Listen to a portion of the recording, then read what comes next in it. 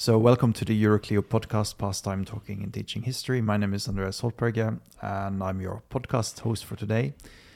I'm, however, joined by my excellent colleague, Eugenie Khatchatrian, who has been working with us for a couple of years now, managing several projects. Today, in this episode, we'll talk about one of them. It is called Who Were the Victims of the National Socialists? Obviously deals with the history of World War II. Eugenie, can you tell us a bit more about your project? Yes, of course. Well, hi, Andreas. Thank you so much for inviting me. Who were the victims of the National Socialists? That is the main question that students across 5 European countries aim to answer in their own local history projects. It is funded by the EVZ Foundation, which is the Foundation for Remembrance, Responsibility and Future, and part of the education agenda on National Socialist injustice of the German Federal Ministry of Finance. And it was officially launched in November 2021 in partnership with Max Mannheimer Study Center. They are based in Dachau. And it aims to promote place-based history education. And this project is taking place not only in Germany, right? So we have team members all across Europe, and we'll be speaking to two of them later today in this episode. We have a teacher and a student from Bosnia-Herzegovina joining us. But tell us a bit more about where you are working with this project. Yeah, exactly. So last year, students from Belgium, Bosnia and Herzegovina indeed, Denmark, Slovakia and Spain co-created local history projects to unearth the stories of different people that were persecuted by the National Socialists. And guided by their wonderful teachers, Tatjana and Branka, students from the Bosnian team in Banja Luka visited different memorial sites and museums, creating an exhibition about the victims of the Ustasha. You can take a look at their work and tutorials on the Euroclio YouTube channel, and the toolkit will be out very soon. Great. I think with that, we'll go speak to Tatjana and Teofan in Banja Luka.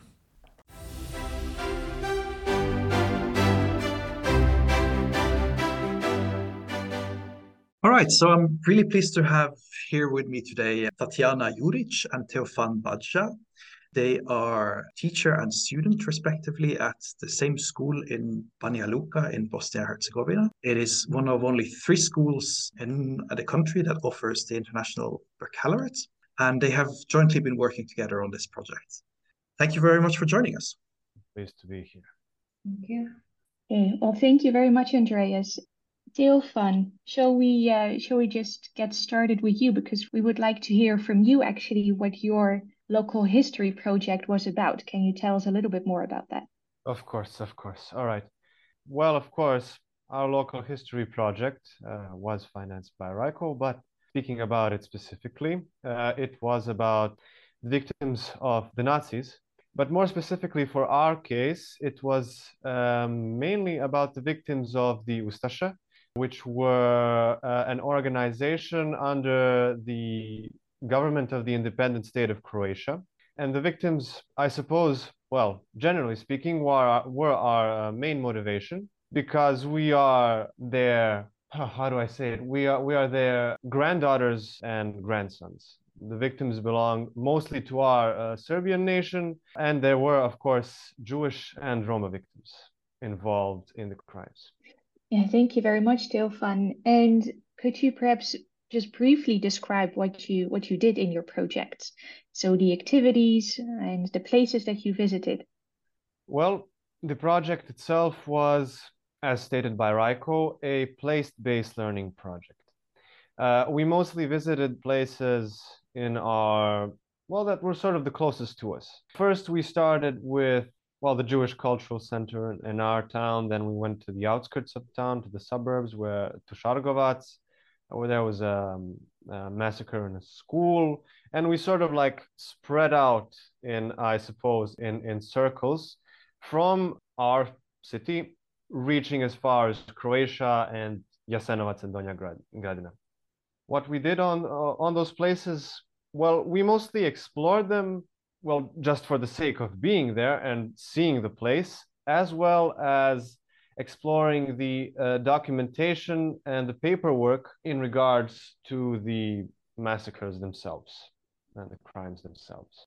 Teofan, I have a question sort of when doing all of this and doing the research for conducting these visits and going to these places where these events took place, was there anything unusual, or what was the most exciting or interesting thing that you learned as part of this process? Perhaps about the history itself, but or in even things that have happened in the past, or since that. Yeah. Well, to me personally, what was the most interesting, I believe also, I believe the rest of us would say the same, is that every one of these places that we visited left a sort of footprint on us. As far as, I suppose, feelings are regarded, we always sort of left our town, being by bus or by foot, with the same thing in mind, and we would come back totally different, having really felt the heaviness of those places. And I suppose what touched us the most was, well, of course, the subject matter of the project, but mostly personal stories were to us, I guess, the most special. Maybe I can ask you, perhaps both of you in a sense, both Tatjana and Teofan, contrasting that with how do you normally learn about this period in time in your school, about the Ustashi regime and the World War II period? Yeah, does it contrast with how it's normally done? Do you also have this sort of personal stories coming through, or is this something that you felt was different? From a student perspective, the way we learn about this in schools, now I'm fourth grade, I still haven't reached the period of World War II, but well, in elementary school, and I suppose it's not going to be much different now, we absolutely don't mention personal stories. And I think in this project, that's the key, because you can really relate to it. There's not much you can relate with on a daily basis in the curriculum of our school system. There's not much you can relate with. It's mostly just, general information. It happened somewhere in the past, sometime, and we learn about it as if it was a story, as if it happened to someone that has nothing to do with us. But here, and with this project, we've developed almost a personal connection with the victims, having learned and heard their personal stories. Yes, and now I can add in the curriculum, maybe in the last 2 years, we have an option to learn deeper and more about the Holocaust. But still, that is not enough to have space and time to explore all personal stories, all aspects of it, which was really, really beautiful. And we had that opportunity in this project and we used it. So in our school system, in our curricula, it's really still not possible to learn about the victims in such a deep and intense, I would say, way. Yeah, thank you very much to both. Teofan, you and your peers created an exhibition based on your research findings. Could you tell us a little bit about the exhibition and also about the process in working together? Mm-hmm. Well, as far as teamwork and working together goes, I can say that I've rarely worked so well with people. To me personally, it was really special because, of course, besides all of the heavy feelings and the negative things that we learned about, and of course, besides the personal stories and the personal connection we developed with the victims, we also developed a really strong personal connection with each other, and we worked, well, I would say flawless together. We were mainly because we were united by a cause, and we were all together because we genuinely wanted to work on it, not because someone made us to and because we were forced to. And really, nobody backed down, nobody gave up. We all, if I could say, we all fought the battle till the end. And the end of the battle, the end of the project was the exhibition. I think it was really well done. Maybe you've probably seen pictures, or maybe even you will see it more in detail in the film.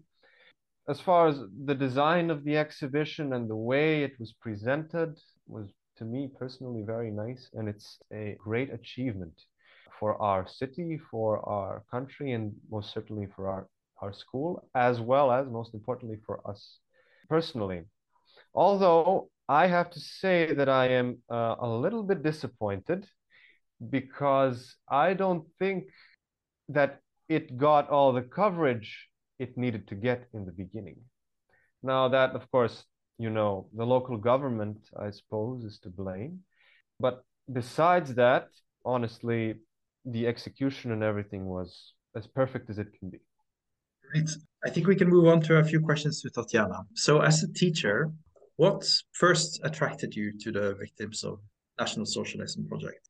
When I saw the title in that public call you published, that took my attention because since I graduated from International School of Holocaust in Jerusalem, in Yad Vashem, Jerusalem, Israel, in 2013, I've been working almost every year on development of the lesson plans and workshops about Holocaust. So I was in that topic for a pretty long time, and I knew how important that topic is.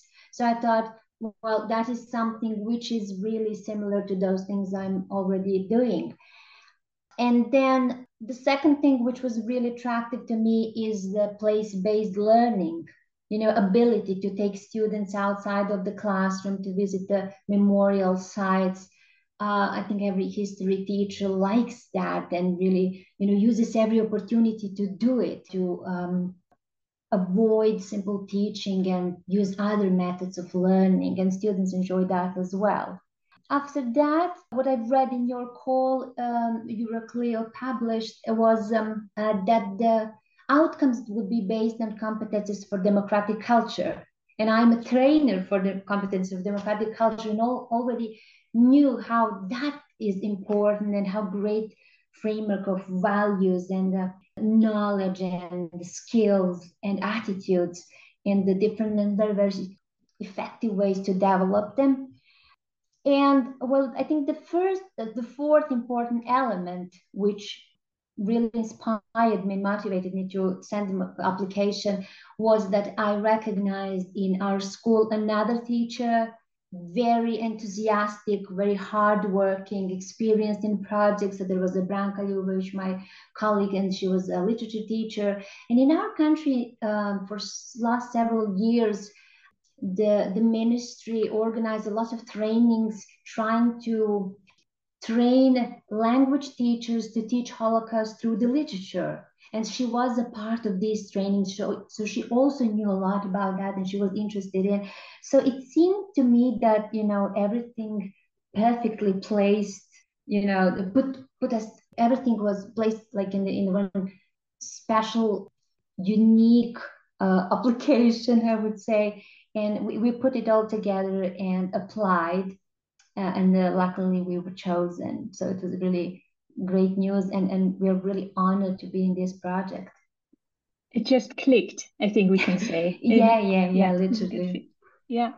And I mean, what we also see in practice is that place-based learning projects, or kind of implementing place-based learning in your regular history lessons, can also be a bit challenging, especially if you, as a teacher, don't necessarily have any experience with it, and it's maybe your first time taking on such a project.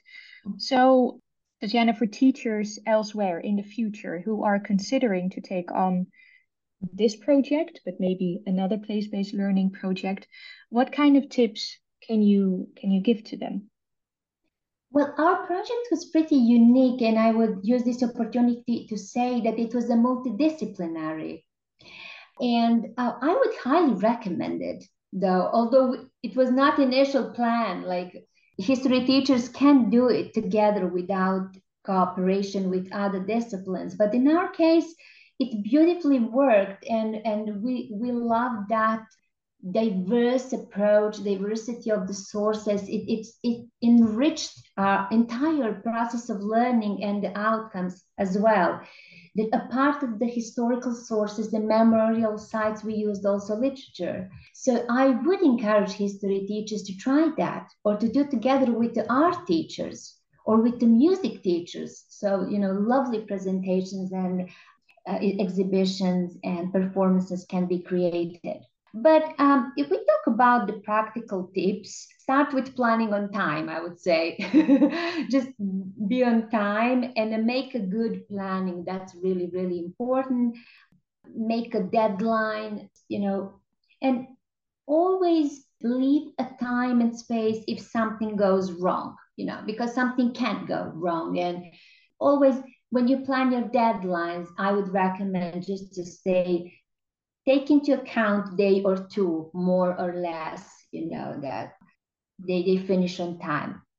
In the beginning, I would highly recommend also to, when the team is formed, team of students, to do several team buildings. Like our group and our students team was very diverse, and they wrote motivation letters. So we had different ages, different interests, different reasons why they applied for the program. So I was really skeptic in the beginning, like how will that function? But again, it tends to be advantage, because if you have so many different people and you create that atmosphere of trust and safe environment where all of them can be recognized and contribute in the ways they want to, it is a great opportunity for each of us to learn and to create something really, really special. So we learn from each other as well. So just for the group dynamics, like several team building exercises, like plan it and take it into account. That will really help with the communication issues later on. A third tip, which I could give to other teachers, is use the resources you have. And as simple as it is, if you feel or if you know that you need more, don't hesitate to look for the help from outside. It always is somebody's here who will know somebody, or who will know the author, or who will send you a link. So there would be some signs, like we had several times, like sitting in the teacher's room situation and thinking, like, who is a good expert for the World War II in Banja Luka? Shall we go to university? But who can be very, very well known only for that period? And somebody in teacher's room will say the name. So, or you call somebody and then will recommend somebody else. So yeah, ask for help and answer, and help will appear. Be flexible as well. That's very important in our work and in our daily job. I would say flexibility is really important. And what else I would recommend? Allow students to lead the process. Allow the students to suggest, to change, to be as active as possible. Give them space, give them tools. And well, in this project, we were just kind of mentors, or we were creating an environment where they will do the most of the work, all aspects of the work. And that is interesting. That is also effective because they learn a lot when they're active. And so many benefits of that approach. I don't really have to go through all of them. It's written in literature and proven in praxis. Since some of the stories can be, as Stefan mentioned, hard to comprehend, what we did and what I would also recommend is to do a lot of reflection activities. We used every 5 minutes, even if we didn't plan it or didn't have time, or we're late and the bus is waiting, we would do reflection activity in a bus, or during the lunch break, or during the meal, or during the small breaks when we were on the border and waiting for the officers to just allow us to cross. So just do a lot of short reflection activities, like how are you feeling? What did you learn? How do you feel? What did you learn? That helps a lot. And just it is good for teachers also to know what is going on inside of the students' minds and their impressions, just to help them to sort them out. In the end, I would highly recommend to publish results, to create something, because that develops not only research skills, but also their presentation, public speaking skills, their creativity, all sorts of very, very important skills. Marketing, graphic design, what else did we have? create something which can be published and seen and which can interact with the broader world, with other schools, reach other students, reach the public, because students deserve to be recognized, that their work to be recognized, and they deserve to get attention and feedback for their work. Thank you, Tatiana, for these very practical tips. Just to follow up on what you mentioned, you already mentioned the importance of youth agency and of giving the space to students to lead the process. And you would describe the role of a teacher in this case as a mentor. Could you elaborate a little bit more on that? So what does that mean, a mentor? Well, this project to us was, well, that is maybe one of the biggest differences between the work in the classroom and learning in the classroom.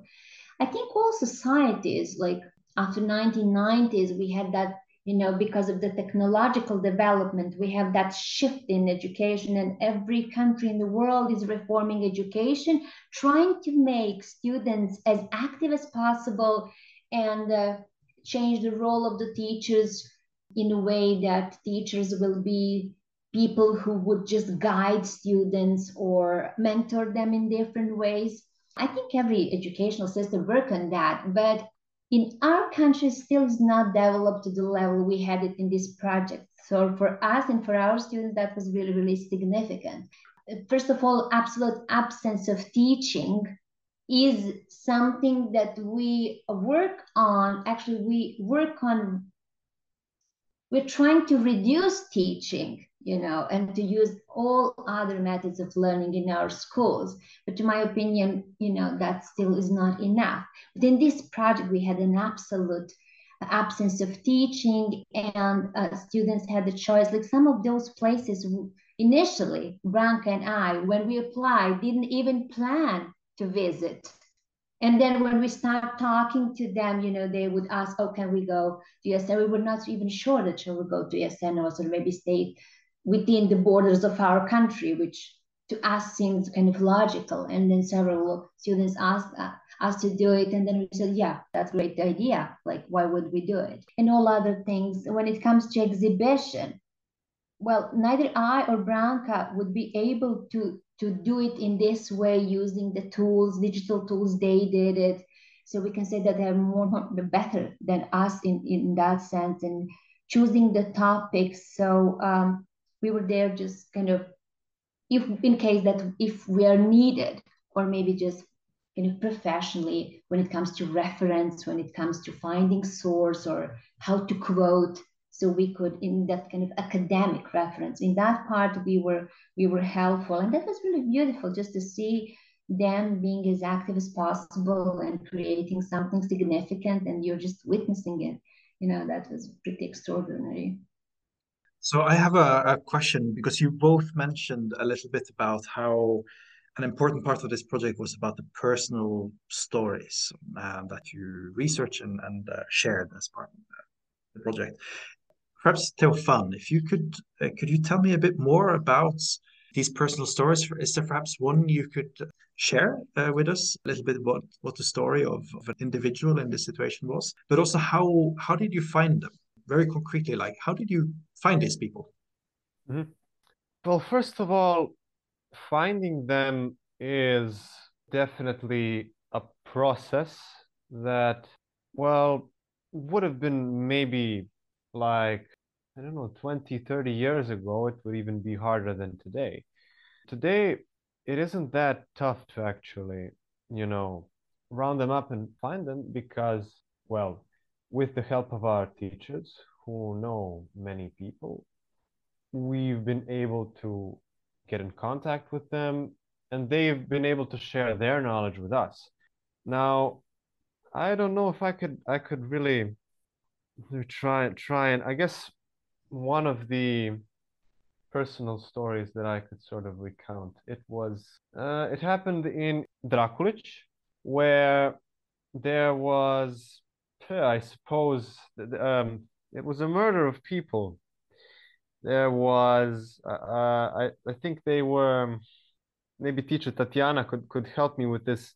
They were killed with pickaxes and working tools. I can't really remember if they were put inside of a mine or something like that. But you had this one woman who was running away. And for example, she hid inside a church, behind the church altar, behind the iconostasis. Mm-hmm. And a commander of the Ustasha, he was looking around. He came to the church because he was looking around for runaways, for people who were hiding. And I suppose it was just luck that he didn't look hard enough inside the church. He didn't look behind the iconostasis. So she, along with her, I think, daughter or something like that, she barely managed to escape. And he turned away in the last moment, leaving her as one of the survivors. Now, I would also like to mention something related to Shargovac. It's not a personal story, but rather how an example of how the personal stories were hidden from the public. It happened in Yugoslavia because I guess those stories weren't really welcome for the public because they would just make too much of a bang. For the government, that wasn't really good because the government was trying to achieve brotherhood and unity between the people. But despite such a noble cause, the story of the teacher in Shargovac, who on that day when the 52 children were massacred in front of the school, she was moved from that school to another. I'm not sure exactly where, but she was moved from that school, from that entire neighborhood, from the city, and I think maybe even from the Republic. And she was not allowed to speak again. And she was maybe one of the only witnesses that the people could, if they wanted to, well, they could talk to. She didn't speak about it, and very few people actually knew about it until recently, because things after the fall of the regime, things started slowly popping up. And finally, the personal stories, as well as the personal story of that teacher, became more available. Our government, they still haven't really caught on to it. That's why we don't have many of them in our curriculum. They still haven't caught on to the whole thing.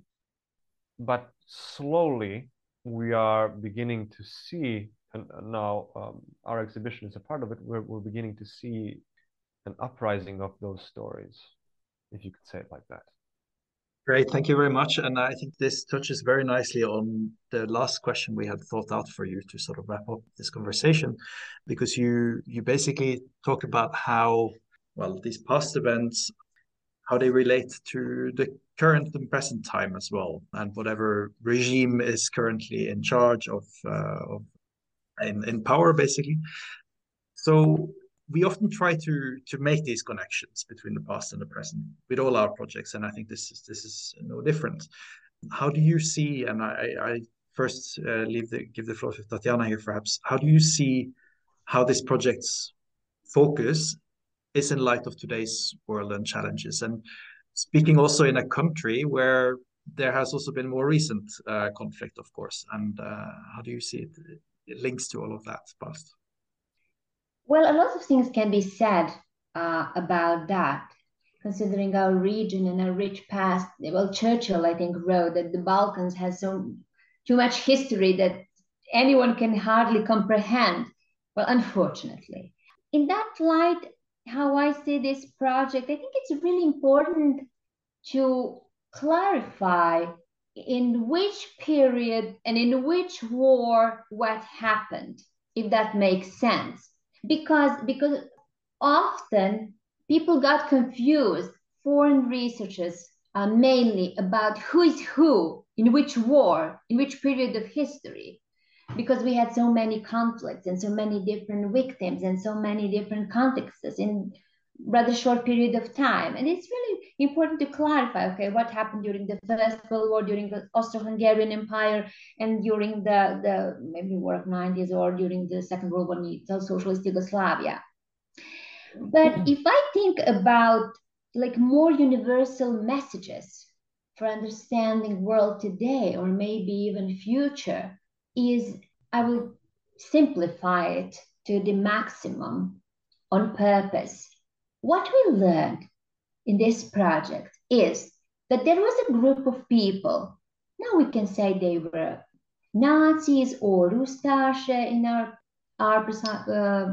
concrete and precise case, who decided about different groups of the people. They decided, what will be their treatment and their position in society, and then destiny. So you have one group of people who would set up beliefs which will create ideology, right? Extremist, right-wing ideology in this case. And they will target different groups of people, like Jews.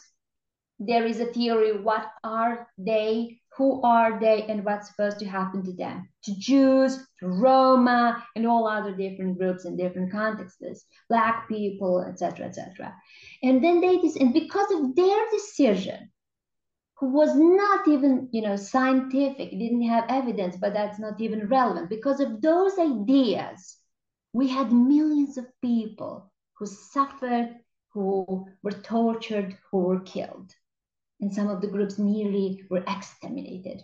So I think that is the maybe most important message from it. In our context, we explore victims of National Socialism or Ustache revolutionary movement who worked close to them. But it can't be used in every other context. There were interesting studies in the last several decades, probably heard of it. Lawrence Britt wrote a study, Fascism Anyone, in 2003, exploring and recognizing 14 elements of fascism. And then like every country, every society in the world can kind of explore it and certainly recognize several elements in their own societies. Umberto Eco also wrote about it, 14 elements of fascism. Doesn't mean that every society can create the fascism. But what I want to say, I think it's necessary even nowadays, 80 years after the Second World War, to talk about it, how extreme ideologies can be dangerous. And that all starts with the word, with idea, and that we really have to look after it, and that we have to be very, very careful.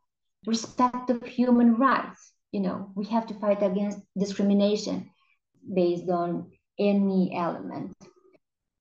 When this last expansion of technology happened, I was already adult, and I finished my university, being a young historian, when the Google was founded, when the Facebook was founded, and all of those social networks, and when Android telephones appeared.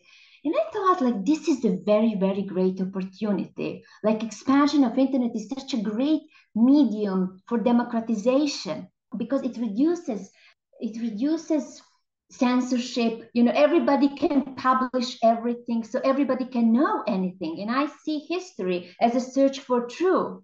But what happened is, I was thinking about that the other day, do we, in the third decade of the 21st century, do we have more democracies?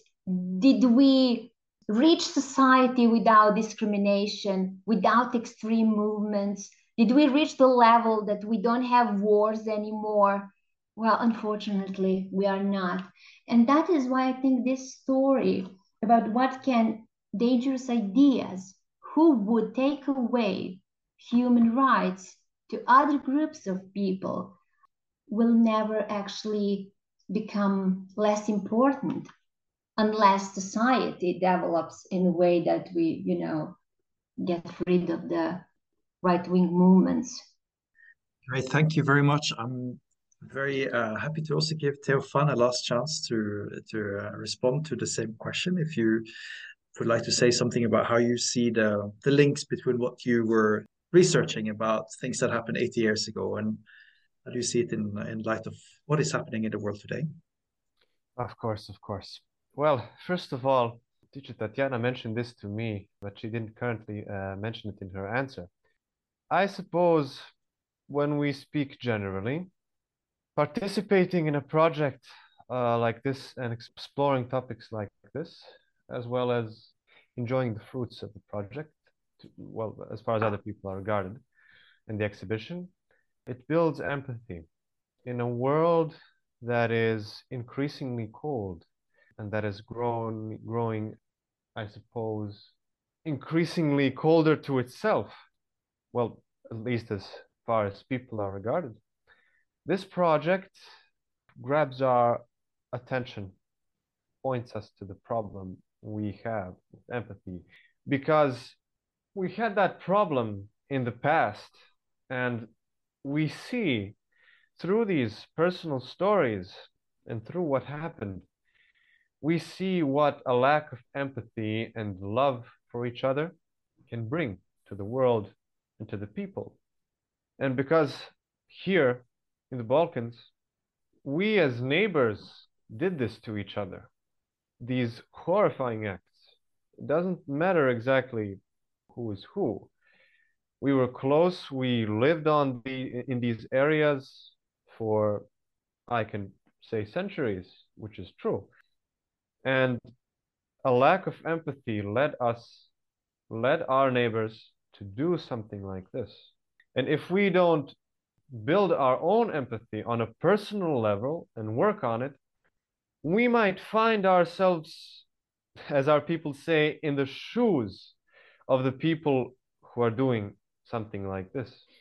And contrary to that, we should also, of course, accept building our own empathy. We should also always be observant and always observe the world around us with great attention, because each and every happening, each and everything that occurs could be pointing to something better or worse. Be it a war, a famine, hunger, maybe a crisis. Even today, as we speak, certain events are pointing to certain developments. And by God, I hope that none of them will ever point again to such horrors as they happened. But regardless, we should definitely, from this project, learn that we should be observant of our surroundings as far as the world around us is concerned. And also, you know, Cicero said, Historia magistra vitae est, and that is sort of something with which I would encompass my answer to this question, as well as also to remind people that we should always remember the sacrifices of our grandfathers and grandmothers, because, well, they're ours. We should always keep them in mind, and we should always, and in their example, keeping their example in mind and their blood which was spilt, we should absolutely look forward, or, well, look toward such events never happening again. Thank you very much, Tatiana. Thank you very much, Teofan, for having shared the experience of working on this project together with your peers and with your colleague at the school. Just worth mentioning now at the end of our episode that your exhibition is going to be traveling around, if I understood correctly, in Republika Srpska, Bosnia-Herzegovina. So if we have listeners in the neighborhood, they will be a chance to have a look. And of course, there is also a video that has been produced as part of the project. So we invite all our listeners to have a look. Thank you so much. Thank you.